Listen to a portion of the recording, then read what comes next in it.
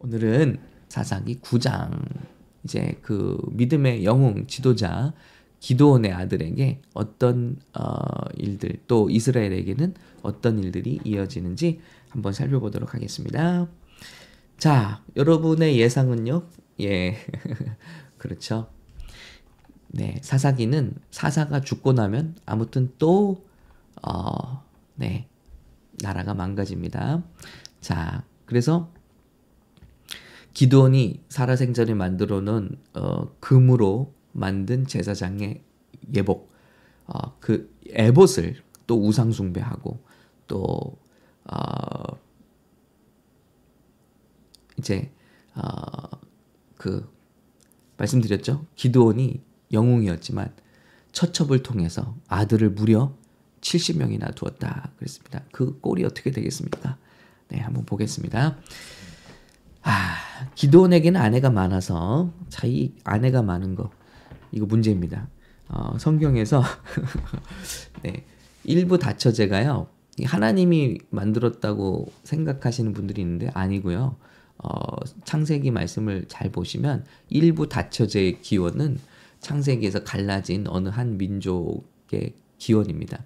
그래서 사람이 만들어낸 제도이지 그렇다고 사람이 어떤 제도를 만든다고 하나님께서 그것을 그때그때 막 폐지하거나 그걸 막 바꾸시거나 이러시진 않아요. 예를 들어 노예제도 하나님이 원치 않는 제도임이 분명하죠. 그러나 하나님이 그 노예제도를 막 나서셔서 폐지하시거나 이러시지 않아요. 왜냐하면 하나님의 나라는 우리가 인간이 만들어 놓은 법도와 어떤 정치, 어떤 이런 모든 것들을 뛰어넘으십니다. 그렇기 때문에 하나님의 예를 들어 이것이 옳지 않다. 저와 여러분이 그렇게 믿는다고 하나님께서 그것을 막 뜯어 고치시거나 완전히 판을 뒤집으시거나 이렇게 하시지 않고요. 그 가운데서도 하나님 나라를 임하게 하십니다. 예. 그래서 결국 하나님이 기뻐하시는 일을 향해서 기뻐하시는 사람들을 통해서 조금씩 예, 우리 성경에서 우리 배웠죠. 우리 little by little 가나안 땅을 점령할 때도 급하지 않게 little by little 이렇게 만들어 가시는 것 이것이 하나님 나라입니다. 아무튼 일부 다처제는 인간의 제도예요. 근데 이것은 후유증이 많고요. 성경 전체에서 일부 다처제를 통해서 처첩 제도를 통해서 좋은 일이 일어난 일은 단 한 케이스도 없다는 통계 말씀드립니다. 네, 재밌죠? 네, 하나도 좋은 예가 없다. 일부 다처제를 통해서 하나님의 디자인한 가정은 한 남자와 한 여자가 각각의 부모를 떠나 둘이 하나를 이루는 것. 여기에는 다른 배우자도 끼어들 수가 없고 어떤 아젠다도 여기 더 끼어들 수가 없고요. 어떤 부모님의 그 힘도 끼어들 수가 없고요. 이 두 사람의 결합은 신성한 것이죠. 이제 가정의 달이 오는데 아무튼 하나님의 디자인입니다. 남자와 여자입니다. 남자와 남자 아니고 여자와 여자 아니고 남자와 여자의 결합 그리고 부모의 곁을 떠나 예. 그래서 한 남자와 한 여자이죠. 한 남자와 열 여자 아니고 자, 이 모든 것이 하나님이 디자인하신 대로만 살면 아무 문제가 없는데 하여튼 많은 처첩을 거느린 기드온 아들이 70명이 있었습니다. 그 중에 하나가 아비멜렉 예, 첩이었어요. 첩의 아들 척 아닙니다. 자, 아비멜렉을 지었는데 그 이름은 나의 아버지는 아비가 들어가잖아요. 아비. 이스라엘 사람도 아바. 예, 아빠. 우리랑 비슷한 말을 씁니다. 네. 자, 그래서 아비멜렉. 여러분 재밌는 거 한 가지 말씀드릴까요? 우리 그 인디안 부족도 아파치라는 말을 쓰잖아요. 아버지 뜻이 아버지. 그래서 아버지라는 말과 어머니란 말, 맘마, 엄마라는 말은 세계적으로 다 비슷한 말인 것 같습니다. 자, 그의 이름을 아비멜렉이라고 지었습니다. 나의 아버지는 왕이다라는 뜻이에요. 그러니까 기드온의 말과는 다르죠. 근데 얼마나 이름대로 이 왕에 대한 그 집착이 있는지 자, 기드온이 죽자마자 이스라엘 자손은 또다시 바알을 우상으로 섬기게 되고 또 이제 나라가 이제 무너질 준비를 하는 거죠. 바알을 자기들의 신으로 삼았습니다. 그때 자 보세요. 우상 숭배를 하고 이 나라가 망하려니까 하나님이 이상한 통치자를 통해서 그들을 괴롭게 하시는 거예요. 그게 바로 뭐냐? 기드온의 아들 아비멜렉입니다. 하나님 일하시는 방법을 보세요. 자, 가시 같은 아비멜렉이 일어나서 이스라엘을 찌르기 시작합니다. 그러면서 그 잔인한 아비멜렉이 세겜 땅에 있는 그의 어머니의 친척들에게 가서 아비멜렉의 어머니는 세겜 출신이구나. 세겜은 어떤 곳인지 아시죠? 예전에 야곱의 딸 딥나가 유린을 당한 곳이죠. 그래서 하몰인가요? 세겜의 추장 하몰의 아들 세겜의 이름입니다. 그래서 그 세겜 출신이구나. 그런데 그 어머니에게 가서 자기의 어떤 왕권에 대해서 이야기를 합니다. 그리고 이렇게 얘기하죠. 세겜 모든 사람에게 물어보십시오. 무엇이 좋겠습니까? 제가 기드온의 아들 70명이 다스리는 나라를 보는 게 여러분도 좋으십니까? 아니면 제가 이 나라를 다스리는 게 좋겠습니까? 하고 웅변을 하죠. 제가 여러분의 피부치입니다. 이때도 어쩜 이렇게 국회의원들과 똑같은 말을 하는지. 그렇죠? 어느 지역에 가서 제가 여러분 이 고향 토박입니다 하고 말하잖아요. 그리고 또 다른 지역 가서는 제가 제 고향은 이곳입니다 하고 말하는데 너무 재밌어요. 성경에 있는 이 이야기가 이 정치판에도 똑같이 있어요. 그래서 제가 여러분의 피부치입니다. 제가 이 자손입니다. 이 지역의 자손입니다. 여러분 그런 사람은 좀 피했으면 좋겠어요. 네. 아무튼 이렇게 말하면서 감정을 부추기죠. 그러면서 자기가 왕이 되겠다고 하면서 돈을 이제 후원금을 모아서 은 70개를 모아주죠. 그래서 그 돈으로 건달들을 샀습니다. 와, 어쩜 이렇게 세상 정치판이랑 똑같죠?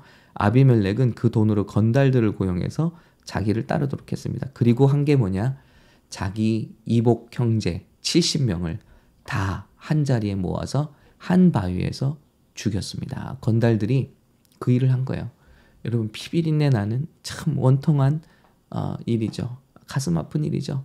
그런데 이런 일이 이스라엘에 일어나고 있어요. 하나님이 왜 보고만 계십니까? 바로 이스라엘이 먼저 하나님을 떠났기 때문입니다. 그때 그들을 지르는 일들을 하나씩 시작하시는데 여기 아비멜렉이 쓰임받고 있는 거예요. 70명의 형제들이 다 죽어요. 얼마나 참담한 일입니까? 권력 때문에 70명의 형제를 다 죽이고. 여러분 이게 일부 다처제의 아픔들입니다. 여룻바알의 막내 아들 요담만 간신히 살아남았어요. 그리고 사람들은 아비멜렉을 왕으로 삼았습니다. 그때 요담이 이 사실을 알게 되자 그가 왕이 됐어. 아비멜렉이 왕이 됐습니다. 그때 산꼭대기에 올라가서 목소리를 높여 설교하기 시작합니다. 웅변하기 시작합니다. 이것이 성경에 등장하는 최초의 parable, 어떤 메타포, 어떤 비유로 설교하는 장면입니다. 여러분 구약에 비유로 설교하는 장면이 없거든요. 첫 번째 비유입니다. 어떤 이야기인지 한번 볼까요? 나무 이야기입니다. 언젠가 나무들이 먼저 사람들에게 지목을 끌죠. 여러분 제 말을 잘 들어보세요. 그러면 하나님의 말씀을 듣게 되실 겁니다. 자, 이야기를 꺼냅니다. 언젠가 나무들이 회의를 합니다. 그리고 자기들에게 왕을 삼기 위해서 올리브 나무에게 말합니다. 감람나무죠. 우리의 왕이 되주십시오. 그러자 올리브 나무는 그들에게 말합니다. 내가 나무들 위해 군림하려고 하나님과 사람들을 영화롭게 하는 내 기름을 포기해야겠느냐? 나는 사람들에게 기름을 짬으로써 사람들을 돕겠다 하고 왕위를 사양하더라는 거예요. 그러자 사람들이 이제 나무들이 무화과 나무에게 가서 말합니다. 그럼 당신이 와서 우리 왕이 되주십시오. 그랬더니 무화과 나무의 말은 저는 여러분을 군림하려고 왕이 되지 않겠습니다. 제 좋은 열매를 통해서 여러분을 섬기겠습니다 했습니다. 이제 나무들이 포도나무에게 달려갔습니다. 나무가 달려갈 수 없죠. 포도나무에게 말했어. 당신이 와서 우리 왕이 되주십시오. 포도나무여 당신이 우리 왕이 되주십시오. 그랬더니 포도나무가 말합니다. 내가 나무들 위해 군림하려고 하나님과 사람을 기쁘게 하는 새 포도주를 포기해야겠느냐. 하나님을 위해서 즙을 계속 짜내겠다 했습니다. 마지막으로 모든 나무들이 가시나무에게 말했습니다. 당신이 와서 우리 왕이 되주십시오. 그랬더니 가시나무가 나무들에게 말했습니다. 만약 너희가 나를 너희 왕으로 삼아서 기름 붓기를 정말 원한다면 내 그늘에 와서 피하라. 여러분 가시나무가 그늘이 있습니까? 없어요. 예, 이스라엘 가시나무 한번 보여드릴게요.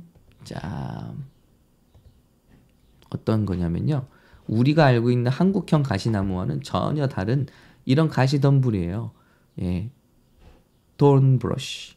그래서 여기서 요 그늘이 어디 있습니까? 이런 예를 들면 이런 황량한 앙상한 가시인데요. 여러분 또 가시는요 얼마나 뾰족하고 이 손가락만한 가시들이에요. 이런 가시. 이 가시 면류관으로 로마 병정이 꺾어다가 예수님께 이제 그 가시 면류관을 만들어 준 겁니다. 그러니까 여러분 이 비유가 너무 재밌는 비유죠. 그래서 내 그늘에 와서 피하라. 근데 피할 그늘이 없어요. 그런데 그런 사람이 리더가 되기 원한다는 거예요. 그렇지 않으면 가시나무에서 불이 나와 레바논의 백향목을 불살라버릴 것이다. 자, 이런 사람이 만약에 수가 틀어지게 되면 모든 나무 여러분을 다 죽여버릴 거예요. 여러분을 괴롭게 할 거예요. 이런 뜻이 담긴 우회적인 설교이죠. 자, 정말 세상 말로 깜냥이라고 하나요? 깜냥이 되지 않는데 내가 막 리더가 되기를 원하고 그리고 내 그늘에 막 사람들이 거하기를 원하고 그리고 믿음의 분수를 지나쳐서 그런 자리를 원하는데 하나님이 세운 것도 아니고 내가 왕이 되기를 원하는데 이런 사람의 마음은 이내 무슨 어려운 일이 생기면 사람들을 다 불살라버리고 죽이기를 쉽게 할 거라는 메시지를 전한 겁니다. 그런데 사람들은 듣지 않죠. 자, 그래서 당신들을 불태워버릴 것이요. 아비멜렉은 곧 당신들을 불태워버릴 것이요. 자, 그리고 요담은 부엘 높이에 거기서 살았습니다. 이런 유언과도 같은 목숨을 건 설교를 하죠. 그리고 나서 이제 3년이 지나고 나서 하나님께서는 아비멜렉과 세겜 사람들에게 악한 영을 보내셨습니다. 그래서 아비멜렉이 세겜 출신이잖아요. 엄마가 세겜 출신이잖아요. 그런데 세겜과 아비멜렉 사이에 이제 기분 나쁜 일이 발생하고요. 그런 일들이 악한 영들에 의한 어떤 그런 갈라짐, 어떤 시기, 질투, 미움에 대한 일인데 그러면서 전쟁이 시작되기 시작하는데요. 근데 하나님이 이 일을 하신 거래요. 악한 영을 통해서 하신 거래요. 그리고 이 일은 24절에 보니까 잔인한 그 형제들 70명에게 저지른 잔혹한 일을 갚는 것이다. 자, 여기서 말씀을 하나 드릴게요. 여러분, 성경은 계속해서 우리에게 뭘 말씀하고 있냐면요. 우리가 누군가의 마음을 아프게 하면 반드시 우리도 같은 모양으로 아픔을 당하게 된다는 것이 우리 삶의 원칙이라는 것을 보여주고 계세요. 그래서 하나님께서 그 일을 아비멜렉에게 보여주시기 위해서 악한 영들을 통해서 그가 믿었던 세겜 사람들과 사이를 두게 하시고 싸우게 하시고 결국은 이 9장의 마지막에 보면 그가 싸우다가 어이없게도 그 전투장에 가다가 올라가다가 적군의 진영에 가다가 한 여인이 떨어뜨린 맷돌의 머리를 맞아서 그래서 어이없는 죽음을 당하게 되죠. 이게 이제 하나님께서 그를 얼마나 이제 심판하시는지를 보여주신 것입니다. 아주 불명예스럽게 맷돌짝에 머리가 맞아서 죽게 되는 일이죠. 여러분 이런 일들을 하나님께서 우리에게 보여주신 거예요. 여러분 메시지가 있지 않습니까? 성경 최초의 비유는 우리에게 뭘 말씀하시는가? 포도나무, 무화과나무, 또 그늘을 주는 나무들은 그것을 통해서 사람들을 섬기는데 그것이 우리가 하나님의 일을 할 수 있는 방법인데 이것을 깨닫지 못하는 사람들은 다른 사람들을 위해 군림하려고 하는구나. 그리고 이것을 하나님이 기뻐하시지 않는구나. 그리고 그럴 때 오히려 그 안에 있는 모든 가시들이 백성들을 괴롭게 하는구나. 그리고 지도자가 잘못되면 백성들도 함께 고통을 당하는구나 라는 것을 보여주고 계시죠. 그래서 우리에게 믿음의 분수를 아는 것이 얼마나 중요한지 로마서에도 말씀하시잖아요. 교회 생활의 첫 번째 각각 믿음의 분수대로 주신 은사로 하나님을 섬기는 것이다. 그리고 우리가 누군가의 마음을 아프게 할 때 또 하나님께서 동일한 아픔으로 우리를 깨닫게 하시는 거예요. 그래서 그때는 하나님이 악한 영을 사용하시기도 하시고 혼란을 사용하시기도 하시고 분열을 사용하시기도 하셔서, 그래서 우리가 얼마나 주님 앞에 깨어 있어서 자신을 지켜야 하는 것이 중요한지. 여러분 가정의 축복을 원하시나요? 5월에? 그러면 여러분 가장이 되시는, 영적 가장이 되시는 아버지들이 깨어셔야 됩니다. 우리 부모님들이 깨어나셔서 가족을 파수꾼처럼 돌보셔야 됩니다. 우리 가정에 죄악이 들어오는지, 죄악이 가정에 들어오면요, 가정이 이렇게 다루심을 받습니다. 죄악이 교회에 들어오면요, 하나님이 그 교회를 다루시고 깨닫게 하시기 위해서 아픔을 주실 수도 있어요. 이것이 다 우리를 사랑하시기 때문에 지르시는 거예요. 그렇기 때문에 날마다 깨어서 기도할 이유가 뭐냐? 죄를 회개하기도 하고, 또 우리 하루의 삶 가운데 내 삶에 들어온 타협, 이 세상의 타협, 혹은 남으로 하여금 원망 들을 만한 일을 한 적이 없는지, 그리고 또 실수한 것은 없는지, 죄를 진 것은 없는지, 누군가의 마음을 아프게 한 것은 없는지, 이것을 돌아보는 것이 날마다의 정말 승리의 비결이라는 것입니다. 그래서 이 시간이 귀해요. 아침에 기도하고 저녁으로 기도를 마무리하는 이 시간이 정말 귀한 시간입니다. 하나님께서는 그렇게 자신을 돌아보는 저와 여러분들을 정말 말씀으로 축복해 주시고, 말씀으로 분별하게 해주시고, 하나님의 복으로 저와 여러분에게 함께 하실 것이라고 믿습니다. 자, 좀 길어졌네요. 네. 어제 우리 나이 드신 권사님 우리 한 분을 모시고 바닷가에 좀 오랜만에 바람을 쐬어드렸어요. 그러면서 돌아오는 길에 권사님이 하신 말씀이 제 마음속에 담아 있어요. 예, 그게 뭐냐면요. 권사님이 어린 시절에 어머니가 거울을 보시면서 멋을 내시고 이 옷이 어울려 저 옷이 어울려 하고 딸에게 물어보실 때 권사님이 그랬대요. 그 엄마에게, 엄마 누가 엄마를 쳐다보기나 해요? 그러니까 아무거나 입고 나가 하는 식으로 말씀을 하셨대요. 그런데 나이가 드셔서 자기도 이제 우리도 마찬가지죠. 거울을 보면서 나갈 때 무슨 옷을 입을까 막 망설이고 주저하고 이거 저 옷을 입어보는데 똑같이 그 따님이 혹은 친구가 두 분의 말씀이 그랬어요. 그래서 똑같이 얘기하더라는 거예요. 그걸 누가 그걸 보기나 해요?